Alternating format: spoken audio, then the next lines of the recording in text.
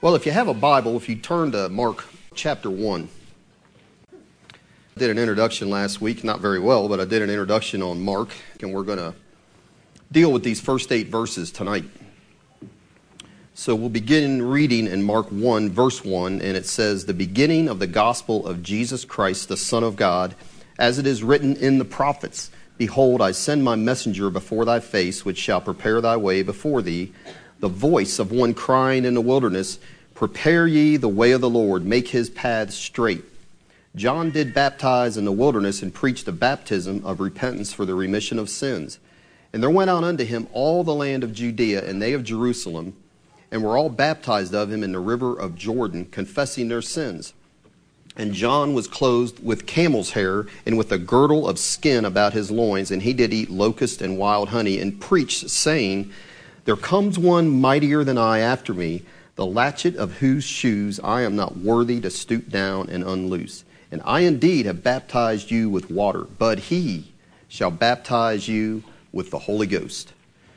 So, we talked a little bit about this last week, just briefly, but Mark introduces his gospel this way: the beginning of the gospel of Jesus Christ, the Son of God. And the Greek word for gospel, euangelion, it means good news. And it was in use way before these gospels were written. And it was usually used to announce the reign of a new emperor. So listen, they found an inscription in Rome 10 years before Jesus was born about Augustus, the Roman king. And they considered him to be their savior. And they said he would cause wars to cease, he would create order everywhere, and he would prosper the people. So just to show you how that word was used and why Mark is using it here, it's the first of the Gospels that was written. Nobody knew what a gospel was. And we take it for granted, the 4 Gospels. Everybody knows what they're talking about. Back then, that was a new thing. But listen, at the end of this inscription for Caesar, it read this: the birthday, the day he was birthed, they called him God, of God Augusta. It's just an emperor, a man, is the beginning for the world of the euangelion, of the gospel that has come to men through him. So they considered this good news. When one of their Caesars was born, that was good news for the world, because Rome ruled the world. That's literally what they thought. And so Mark is telling us here, I have a gospel. I have a euangelion, and it's good news that's different than any other that you've ever heard of. No emperor compares to what I'm about ready to tell you. And it's the beginning of the good news of the arrival of a new king. You get all excited about these new Caesars, new emperors, but this is going to be like one that has never been seen. Jesus Christ, the Son of God. So listen, Jesus was his name. That was his name. Yahashua in Hebrew, or Joshua, and it means Yahweh is salvation. That was his name. Because listen, a lot of people don't know this. Christ was not his last name. It's not like John Solinger and then you have Jesus Christ. Christ was not his last name. That was a title that was given him. It means Messiah or anointed one. And listen, he's announcing a new king. He's saying it's Jesus, Yeshua, and he is a royal person coming, God's anointed king, the expected Messiah of a kingly lineage. And so he is announcing the good news of Jesus the Christ, Jesus the Messiah, and he's saying his lineage is like none other. It's not like those that have some earthly king for their father. They come from corrupt fathers, and they come from sinners, and they are sinners who make mistakes in their personal lives and in the way they rule. But he's saying this king is the Son of God. That is his lineage. He is of the nature of God. And in saying that, he is co-eternal with God and co-equal with God. They knew what Son of God meant back then. That's why they wanted to stone Jesus when he said he was the Son of God. These people knew what was being said. And that is no small thing. And Mark's saying, hey, this king here is not like these other kings that you've known and the world has known. He is perfect in character, perfect in wisdom, perfect in love, perfect in justice. There is no flaw in him. And this is God has come to earth to rule over us, Jesus Christ, the Son of God. Listen to this. This would be familiar. In John 1:49, Nathanael, all Jesus did was read his mail one time. And you know what he was ready to say? Because this is what he said.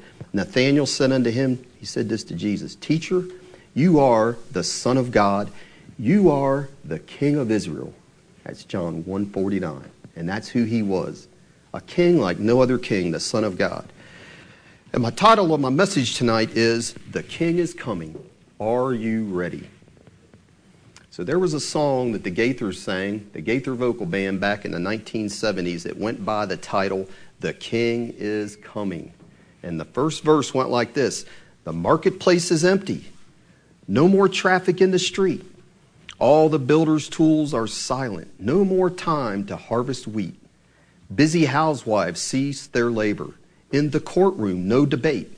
Work on earth has been suspended as the king comes through the gate. They'd sing another verse, and then they'd break out into, the king is coming. But that is how in the ancient days, when a king came to visit, listen, everything stopped. If he came to your town and village, everything stopped and nothing else mattered. All work on earth was suspended. It even happens that way if we get a president coming into Louisville. There's a lot of people, work is done, and they're going to go see the king come, the president come, right? The king is coming. Everybody stopped what they were doing back then, and now it's just been that way at all times. The king, to get a glimpse of the king. The trumpet would sound, and the herald would announce his arrival. He's coming. There'd be somebody coming ahead to announce him. No king just showed up and had to announce his own arrival. Always had somebody coming ahead to announce his arrival. Even today, what do they do for our president? Somebody will come out and say, ladies and gentlemen, the President of the United States. And then they'll play that song they play, Hail to the Chief. It's the way it's done with dignitaries. And it's the same here. So the Roman Christians and even the non-Christians in Rome, which is who Mark was probably writing to, they would have known that no king came unannounced. There always, like I said, there always was a forerunner, always was a messenger to announce, to get his path ready, to make sure that king had a smooth entrance, and to get the people ready. And so what we have here in 7 verses that we're looking at in Mark, it's showing the authenticity and the importance of the herald of Jesus, the anointed king, the one that's going to herald his coming. And so what he does here, he jumps right into it, Mark does, and spends the first 2 verses showing the Old Testament prediction of the messenger.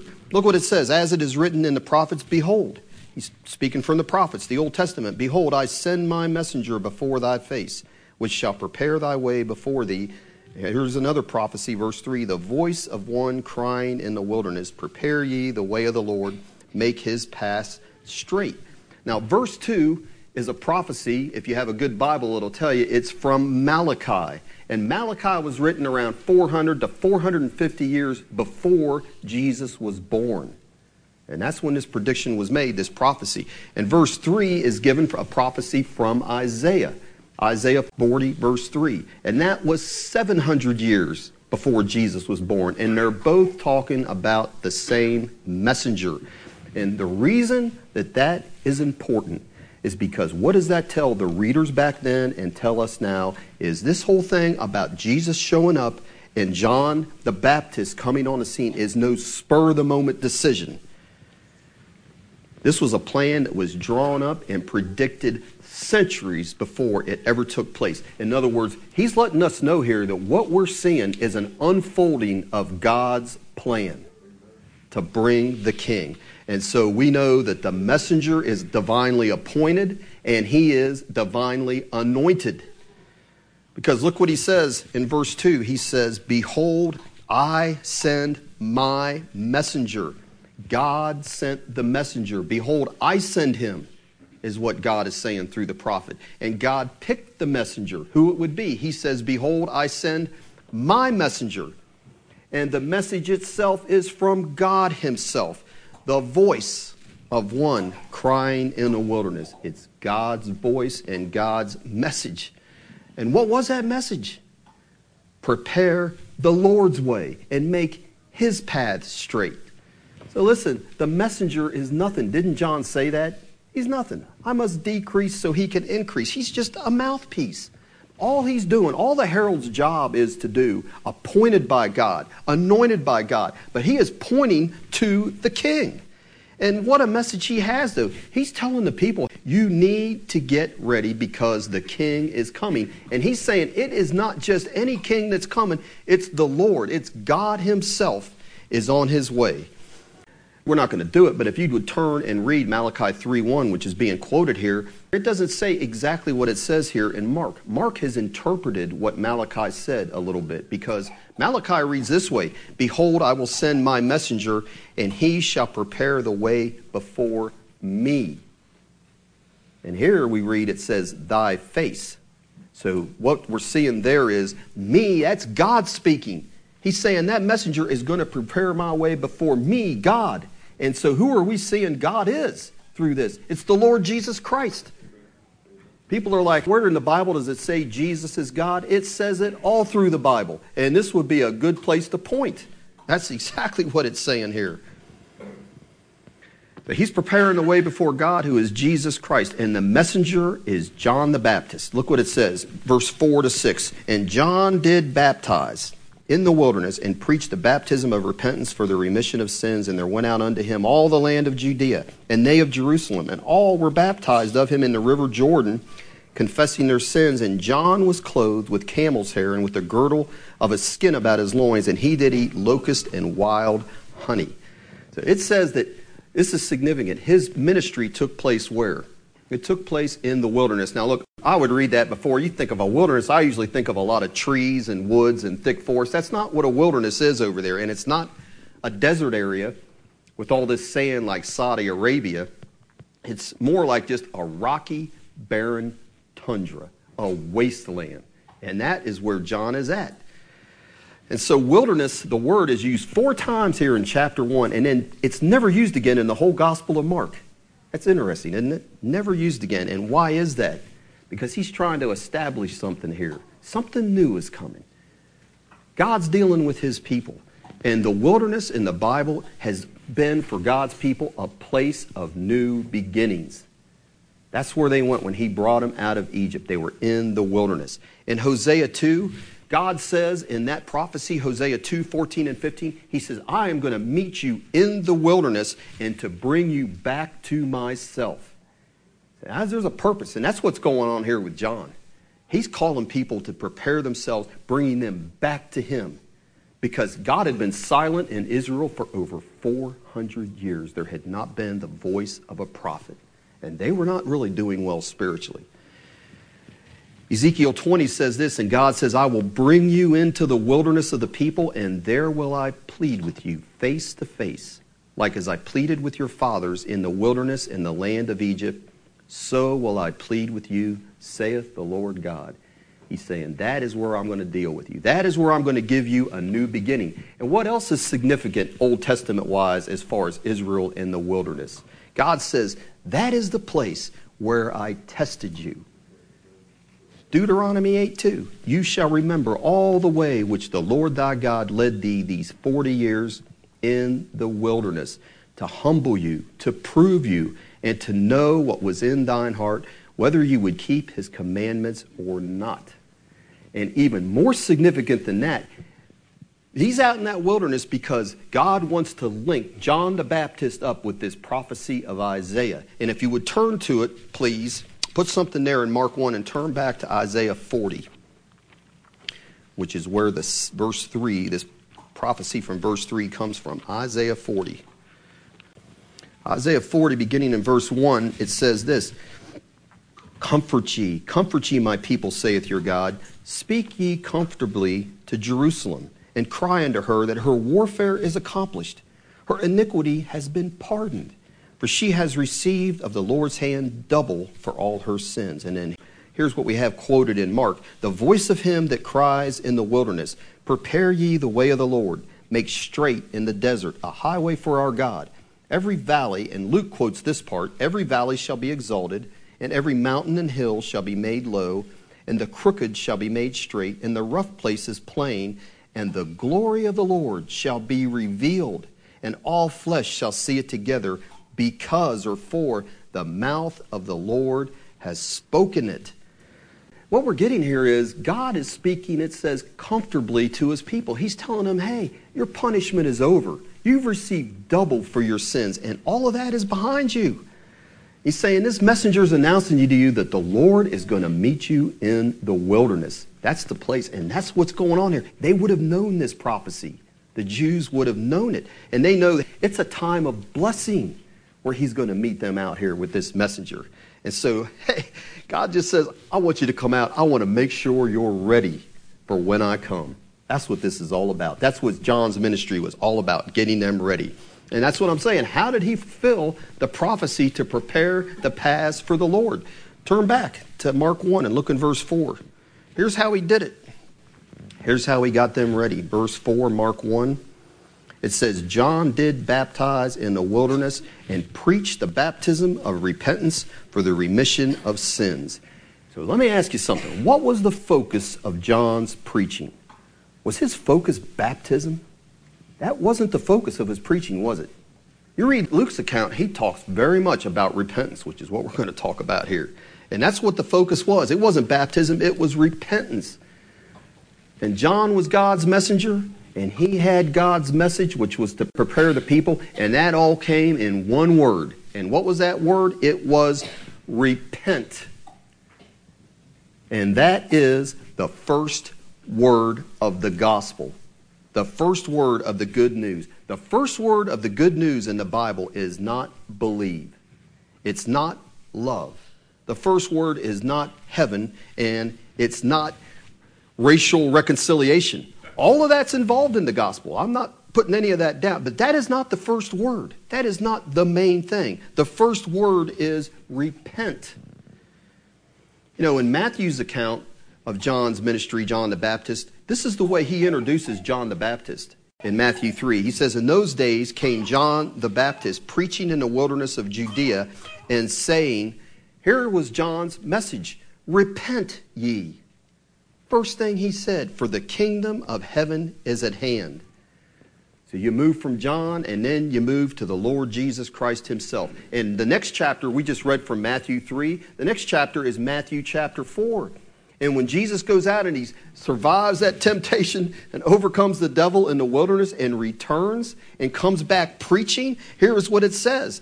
When Jesus returned, from that time Jesus began to preach and to say, repent, for the kingdom of heaven is at hand. That is how our Lord Jesus Christ preached the gospel.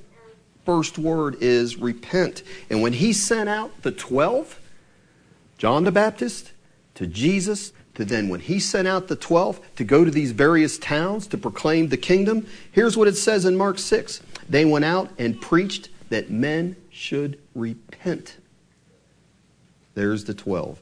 The last instructions that the Lord Jesus gave his disciples in Luke 24 was that repentance and remission of sins should be preached in his name among all nations. And when you carry that into the book of Acts, we have Acts chapter 2. And so here Peter preaches to the crowd, thousands of people standing there. And he preaches, this one that you crucified by wicked hands, whom God has raised from the dead, who is now both Lord and Christ. He preaches that to them, stabs them in the heart, it says.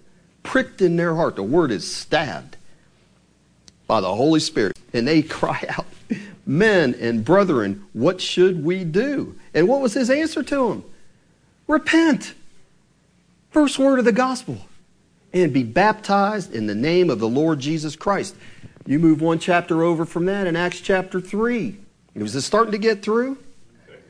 Repentance is the key. Next chapter over, Acts chapter 3. Peter and John, they heal the lame man. Crowd gathers around. This guy hadn't walked in 40 years. This is an amazing thing. What's going on here? And Peter gets them together and he starts preaching. And here's what he tells them. Repent ye. Is that a surprise? Repent ye therefore and be converted, that your sins may be blotted out when the times of refreshing shall come from the presence of the Lord. We're carrying it right on through. Well, that's Peter. Well, what about the Apostle Paul? Apostle Paul gets quite a congregation there on Mars Hill in Athens. And what does he tell that crowd? Saying, you guys are all superstitious. You've been worshiping these false gods. And he said, for a while, God winked at that. He overlooked that. But what does he go on to say? He says, the times of this ignorance God winked out. He says, but now it's different. He commands all men everywhere to believe. Oh, no, that's not what he said, or I wouldn't be quoting it. No, he says he commands all men everywhere to repent. And why does he say that? It's not a popular message today in churches today. He goes on to say, I'll tell you why I'm saying that, is because he has appointed a day for all of us. All of us have this appointment that we're not going to get out of. He's appointed a day when he is going to judge the world in righteousness through this man that has been raised from the dead. So it's a command. It's not an option. Commands all men everywhere to repent. And what was Paul's message from the beginning of his ministry? I'd like you to turn to this and see this. Turn to Acts 26, please. Acts 26, beginning in verse 14, it says this, and when we were all fallen to the earth, speaking of Paul and the people that were with him on the road to Damascus, he said, I heard a voice speaking unto me and saying in the Hebrew tongue, Saul, Saul, why persecutest thou me? It is hard for thee to kick against the pricks. And I said, who are you, Lord? And he said, I am Jesus, whom you persecutest. But rise and stand upon thy feet, for I have appeared unto thee for this purpose, to make thee a minister and a witness both of these things which you have seen and of those things in the which I will appear unto thee, delivering you from the people and from the Gentiles, unto whom now I send thee, and to open their eyes and to turn them from darkness to light, and from the power of Satan unto God, that they may receive forgiveness of sins and inheritance among them which are sanctified by faith that is in me. But look what Paul goes on to say. He says, whereupon, O King Agrippa, he says, I was not disobedient unto the heavenly vision. So he's saying, I received a command from the Lord, and I wasn't disobedient to it. Look what he says. But I showed first unto them at Damascus. This means the very beginning of his ministry. And at Jerusalem, and he says, and throughout all the coast of Judea, and then to the Gentiles. What did he show them? What do we have here? What does it say? That they should what? Repent and turn to God and do works suitable, to show that the repentance has been genuine. Paul says, I have done that from the start of my salvation all the way through to everybody I've ever preached to. My message has been to them, you need to first of all repent, and then you bring forth evidence that your repentance is sincere. The same message John the Baptist had. So what about that message of repentance? Like I said, it is not a popular message. So Paul's message is the same as John the Baptist's message, is the same as Jesus' message. It's the same message the 12 went out and preached. It's the same message Peter preached. And it's the same message we should preach if we're preaching the gospel. You leave repentance out, you have not preached the gospel. And I'll say, if you talk to enough people, and even people I would venture to say in here, and I don't mean that as a put down, and I've done this quite a bit because I had gospel tracts that I liked handing out and I would use them. My one drawback, my one criticism of this tract was it just said the word repent. It didn't explain anything about what repentance was. That's what I took on myself. To make sure I'm sharing the gospel with anybody, I clearly explain what repentance means, because without it, there is no salvation. Jesus said in Luke 13, unless you repent, you'll perish. Said it twice. He didn't say unless you believe. He says unless you repent. And most people, I would ask them, well, what do you think it means to repent? And almost invariably, and maybe some in here, they think to repent just means to be sorry and to ask for forgiveness. I heard that so many times. You could share the gospel to a Catholic and tell them you need to repent and believe in Jesus, and they'll be all smiles. Because that's what repent means to them, just to be sorry and go to confession, ask for forgiveness. And yeah, they believe in Jesus. Hey, but when you say, no, you got to turn from your sins, that gets a Catholic, doesn't it? That would have nailed me right in the heart. You know, words are only as good as what you fill them in with the meaning, right? And words change meaning, don't they, over time? Because the Bible never gives the meaning of just to be sorry and ask for forgiveness to the word repent. That's just like, I think Brother Hamilton would use this example, but it's a good example. My old Kentucky home, when it talks about the people are gay, there was a time everybody's good with that. It just means happy. But words change meaning, and it didn't take that long to where now you can't say that. You want to pick another word to use, right? So, in the Old Testament, the word for repent was a word shuv. I believe it was used over 700 times in the Old Testament, and it's very descriptive. It means you're walking this way, and shuv, to repent, means you turn and you walk a totally different direction. You're not walking the way you were. And that's the way they would have understood the word repent when it was used. And in the New Testament, the word for repentance is metanoia. And meta means change, and noia means mind or thinking. So it means a change of mind or thinking. And we use words like that. Metamorphosis. Meta means change, and morphos means form. So a butterfly, it's still the same being, but it changes its form from a worm to a beautiful monarch. That's what happens there. Metanoia means a change of mind that leads, not just a change of mind, but it leads to a change of actions or a change of purpose. Or as one man says, I like this, repentance is that mighty change that involves the heart, the mind, and feelings. And some people want to make repentance just they've cried and they've gotten all broken up. Hey, the essential meaning of repentance is change. A change takes place. So, for example, when John 8, when that woman was caught in adultery, she was sorry. She was sorry she got caught, and I'm sure she was sorry it happened. But the essential thing that needed to happen with her was she had to change, didn't she, to be right with God? Because Jesus told her, go and sin no more. And without that, her tears were meaningless. I've seen a lot of people cry, and that change is transitory. It doesn't last any time at all. The tears are no sooner dried on the ground, and they're back in sin. And that's not what repentance is. The rich young ruler, what was Jesus asking of him when he confronted him? He was demanding repentance. He's saying, you've got to change your mind, change your heart, change your thinking about your riches. And that will result in a change of actions, and which would have been what? He said, you need to give them all away to the poor. Well, what did he say? He wasn't willing to repent. And it even said the Lord loved him. And it was the word for agape. Well, what good did that do him if he was not willing to repent, to put actions and change his mind? And so you're saying, well, what about believing? Isn't that important? Are you telling me I got two things I got to do? I got to repent and I have to believe? Two things to do? No. It's really just one act. If you go back to Mark 1 and look in verse 15, look what Jesus said. We'll get to this eventually. And when he went preaching, he says, the time is fulfilled, Mark 1:15, and the kingdom of God is at hand. And Jesus said, repent ye and believe the gospel. Well, listen, he's not telling you to do two different things. It's one act that takes place, right? Let me explain it this way. So the other day, I left Shelbyville and I drove to Fort Knox. That was just one act I did, right? But in leaving Shelbyville, I went to Fort Knox. Let me explain it another way.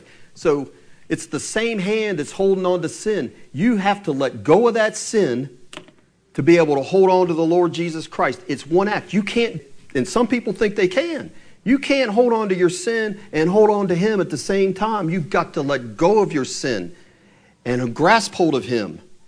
That's what the word repent and believe means. That's what's taken place in there. That is what conversion is.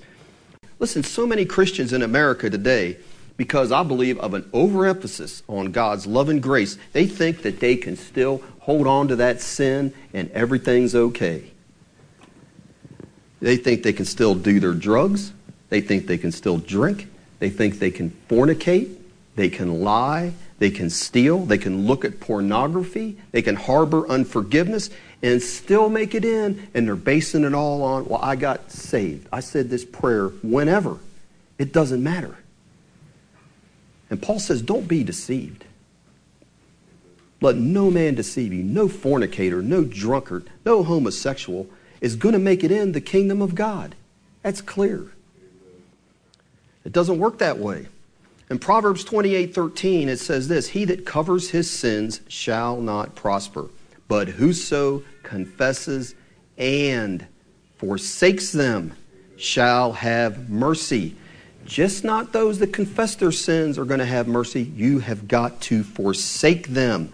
And I looked up the word forsaken. I've got me a brand new Oxford English dictionary. Pretty good dictionary. And for forsaken, it gives this definition: to abandon, to leave, or to give up is what it means to forsake something. And so you go to an abandoned mine. How many people visit that mine? Nobody. That's why it's abandoned. And that's the way our sins are supposed to be. We're not supposed to still be living and fellowshipping with them. They're supposed to be strangers to us when you repent. Now, they shouldn't be that quiet. I'm not saying anything that is new. But I'll tell you, when I've preached this way at prison, I literally have had guys say to me, I've never heard this preached before. What you're saying is strange to me. I've never heard the gospel presented this way. And I'm like, well, that's because you've just never heard the gospel. I'm not breathing out something new. I didn't invent the wheel with this. So listen, Charles Spurgeon, he didn't have the baptism of the Holy Spirit, but he was a godly man. I've not read a ton of his sermons. I've read some. I like Mr. Spurgeon. I think he had a lot of wisdom. And I guarantee you he had an anointing I wished I had when he was preaching. But listen, he was not what I would call a hard preacher. Most of his sermons, I would never say that he was a hard preacher. He talked a lot about the love of God, the mercy of God, and the joy of the cross. Loved to preach on the cross. That's one thing I like about him. There is a sermon that he preached one time, and it's called Turn or Burn. And listen to what Mr. Spurgeon said. He said, perhaps some of the Puritan fathers, and this is a criticism of the Puritans, all that old hellfire brimstone. It's a criticism I've heard many times today, and let me just say it, in many places. That, oh yeah, preaching about hell and the fear of God, that's a thing of the past. It's not. Well, it is, but it shouldn't be. And he went on, let me get back. He said, some of the Puritan fathers may have gone too far and have given too great a prominence to the terrors of the Lord in their ministry. But, he says, the age in which we live, now this is back in the 1800s. It's not even a comparison to today. But, he says, but the age in which we live has sought to forget those terrors altogether. And he says, if we dare to tell men that God will punish them for their sins, it is charged upon us that we want to bully them into religion. And if we faithfully and honestly tell our hearers that sin must bring after it certain destruction, it is said that we are attempting to frighten them into goodness. And Spurgeon says this, he says, now we care not what men mockingly impute to us. We feel it is our duty when men sin to tell them that they shall be punished. And so long as the world will not give up its sin, we feel we must not cease our warnings. But the cry of the age is that God is merciful, that God is love. He's saying that's all they want to hear now. And he goes on, he says, who said he wasn't? Who said he was not? He says, but remember, it is equally true that God is just, severely and inflexibly just. And he went on to say this. He said there are 4 things that must be present for repentance to be genuine. And listen to these 4 things. He says, first of all, that the turning or the repentance must be actual and not fictitious. In other words, it can't just stop with promises and vows. Here's what he says. He says, do you say you are sorry and repent and yet go on from day to day just as you always went? Will you now bow your heads and say, Lord, I repent, and in a little while commit the same deeds again? Spurgeon said, if you do, your repentance is worse than nothing, and shall but make your destruction yet more sure. Repentance, to be true, must be a repentance which really affects our outward conduct. And I'll tell you why I'm quoting Spurgeon, because if I said that, y'all would be shutting me down. Now, this is Mr. Spurgeon. I'm just telling you what he said, and I think it's true. He said the second thing for repentance to be sure, it must be entire. E-N-T-I-R-E. And he said this, how many will say, Sir, I will renounce this sin and the other, but there are certain darling lusts which I must keep and hold. And he says, oh, sirs, in God's name, let me tell you, it is not the giving up of one sin, nor 50 sins, which is true repentance. It is the solemn renunciation of every sin. If you indulge in but one lust and dost give up every other, that one lust, like one leak in a ship, will sink thy soul. And isn't that what happened with King Saul? He had to spare Agag. He was supposed to destroy him. And he's like, oh, you think this is going to ruin me, that I spared this king? What was the command he was told? To destroy all the sinners of the Amalekites. Isn't that what he was told? And that's what Spurgeon said, and repentance must be entire. The third thing he says is for repentance to be genuine, it must be hearty. True repentance is a turning of the heart as well as of the life. It is the giving up of the whole soul to God, to be His forever and ever. It is a renunciation of the sins of the heart as well as the crimes of the life. And the last thing he said is for repentance to be genuine, it has to be perpetual or lasting. He says, it is not my turning to God during today that will be a proof that I am a true convert. It is forsaking of my sin throughout the entire of my life until I sleep in the grave. It is not a superficial change, a cutting off of the top of the weed, but dealing with the cause once and for all. Dealing with the root. Now, that's a lot said right there. And that should cause us pause to reflect on whether our repentance is genuine. Might even have cause to reflect, is my salvation even genuine? So the turning must be actual, not just promises or vows. Repentance, it has to be entire. You have to turn from every known sin. Repentance has to be hearty, your whole life given to God. And it has to be perpetual, a lasting repentance, a cutting off. So people are having trouble with lust this day, and they're having trouble with pornography. The answer is in Matthew chapter 5. It's not in toying around with it. It's not in trying to cut back. You know, I'm going to look at 13 websites today instead of the 45 I looked at yesterday. No. You know what the answer is? The answer is in cutting it off. Like he said, that darling sin, you can't hold on to that. It's got to be a cutting off and a once and for all cutting off. Or like he said, it will sink your ship. Believe me. Young men, you've got to determine in your heart you are done with pornography or you will perish. That's not my opinion. That's the Lord Jesus Christ. Read Matthew chapter 5. He said you'd be better off to pull your eyeball out than to continue to lust. You'll perish in hell. Cut your hand off. Cut your foot off. Those things you think you can't do without. I'm talking about your darling sin, that thing you don't think you can do without. You better cut it off. It'll send you to hell. That's what Jesus said. It's that serious. And that's the way to deal with it.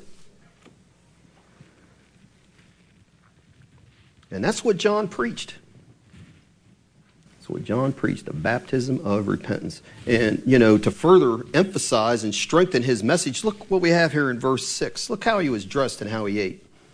And John was clothed, it says, with camel's hair and with a girdle of a skin about his loins.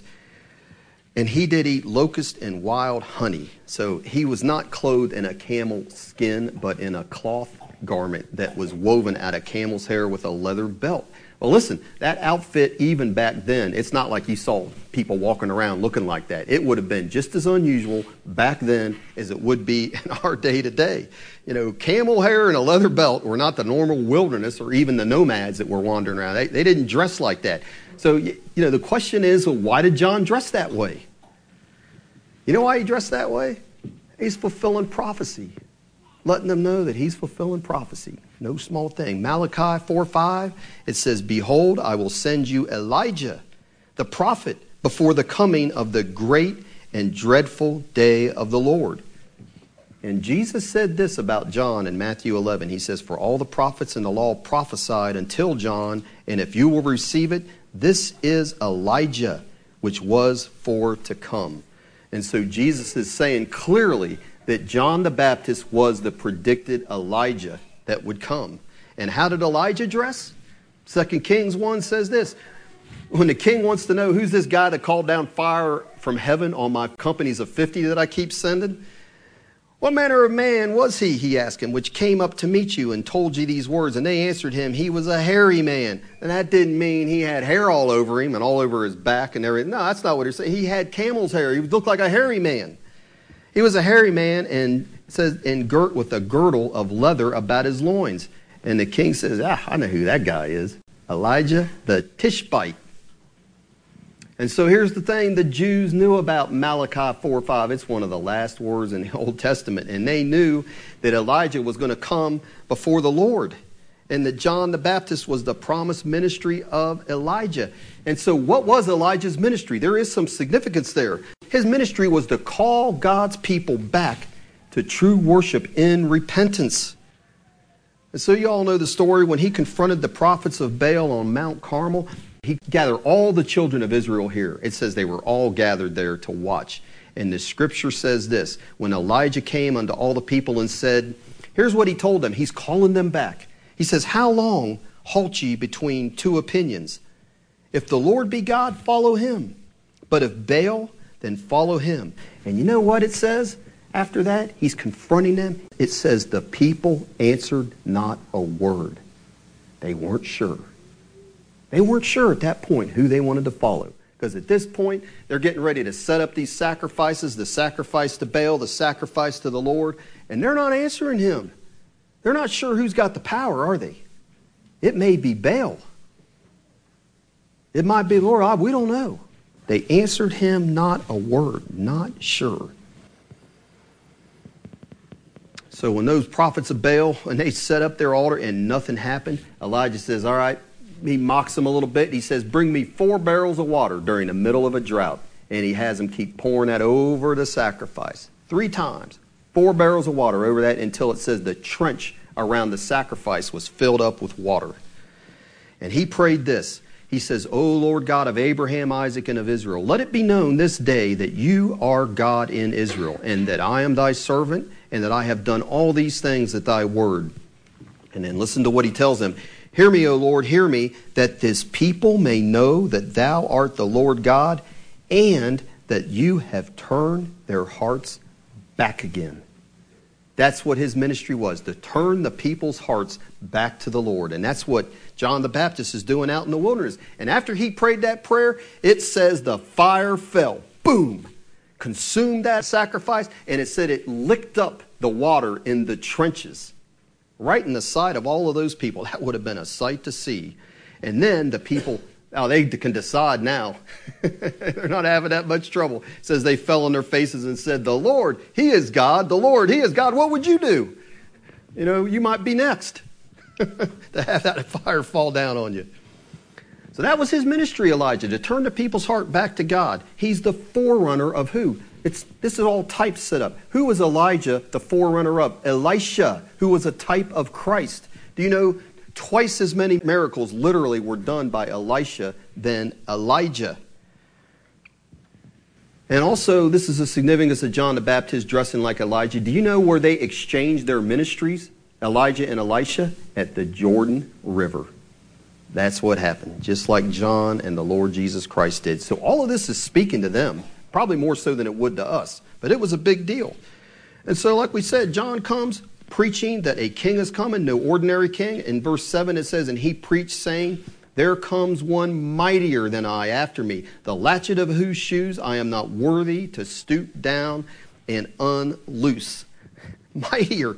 And so when Mark's saying that, he doesn't mean mightier, a king that's mightier in economic, political, and armies. That's not what he's talking about. His mightier is one that is a deliverer, an exorcist, someone that can cast out demons. He's talking about mightier in that power over the enemy with his healings, with his miracles. He can calm nature, control over nature. The Lord of the universe is his point. One mightier than me. So he's saying, I is so great, he goes on to say that I am not even worthy to stoop down and unloose his sandal. I mean, that's saying something there. Because that was the lowest occupation you had. You know, if you had a Jewish slave and you were their master, you couldn't even get the Jewish slave was not required to unloose your shoes. That was left for the Gentile slaves. That was the lowest of low. And John's saying, he is so far beyond me in his glory and his power and his majesty. I'm not even worthy to do the lowest thing that could be done in our society. That is something. The glory and majesty of the Lord Jesus Christ. He's announcing this, that the king is coming, and nobody wants to miss out. Everybody's coming down to the River Jordan to get baptized. And it says in Luke that the people were in a state of expectation. Because, man, they're seeing these prophecies being fulfilled. And here is this long-awaited Messiah, the anointed king, who's going to deliver us from the oppression of the enemies. And they're saying, we all want to be part of this. And John's preparing them for it. And how does he do that? How does he get the path straight, the valleys filled, the mountains and the hills brought low, and the crooked made straight, and the rough ways made smooth? We've already talked about it. It is through one word. What does he do with these people? One word is repentance. That is how he gets them ready for this king coming up. And they are lined up to be baptized. Verse 5, there went out unto him all the land of Judea, and they of Jerusalem, and were all baptized of him in the river Jordan, confessing their sins. And that's something unique for the Jews, because the Jews never got baptized. The only people that were baptized, they would have washings. The only people that got baptized were Gentile proselytes. They would get baptized because they were considered totally unclean. The Jews didn't consider themselves that way. They would have to confess as they were being baptized, these Gentiles, I'm an unclean sinner. And so God is humbling these Jews. He's saying, hey, just because you're Abraham's seed doesn't make you anything. Isn't that what he told the Pharisees? Don't claim that you're Abraham's seed. God can raise up seed from Abraham from rocks. He called them a brood of vipers, is what he told them. He said, nah, but they're having to humble themselves and say, we are wicked sinners. Confessing their sins, it says, as they were baptized. That was a big thing for a Jew. Don't trust in your Jewish heritage. You better have a changed life. And that's the case in here. Just because you grew up in this church, have gone to this church, you better not trust the fact that you're still coming every week. That is not it. It's the message is the same for us as it was back then. You'd better have bringing forth fruits that are worthy of a life of repentance. That's the message.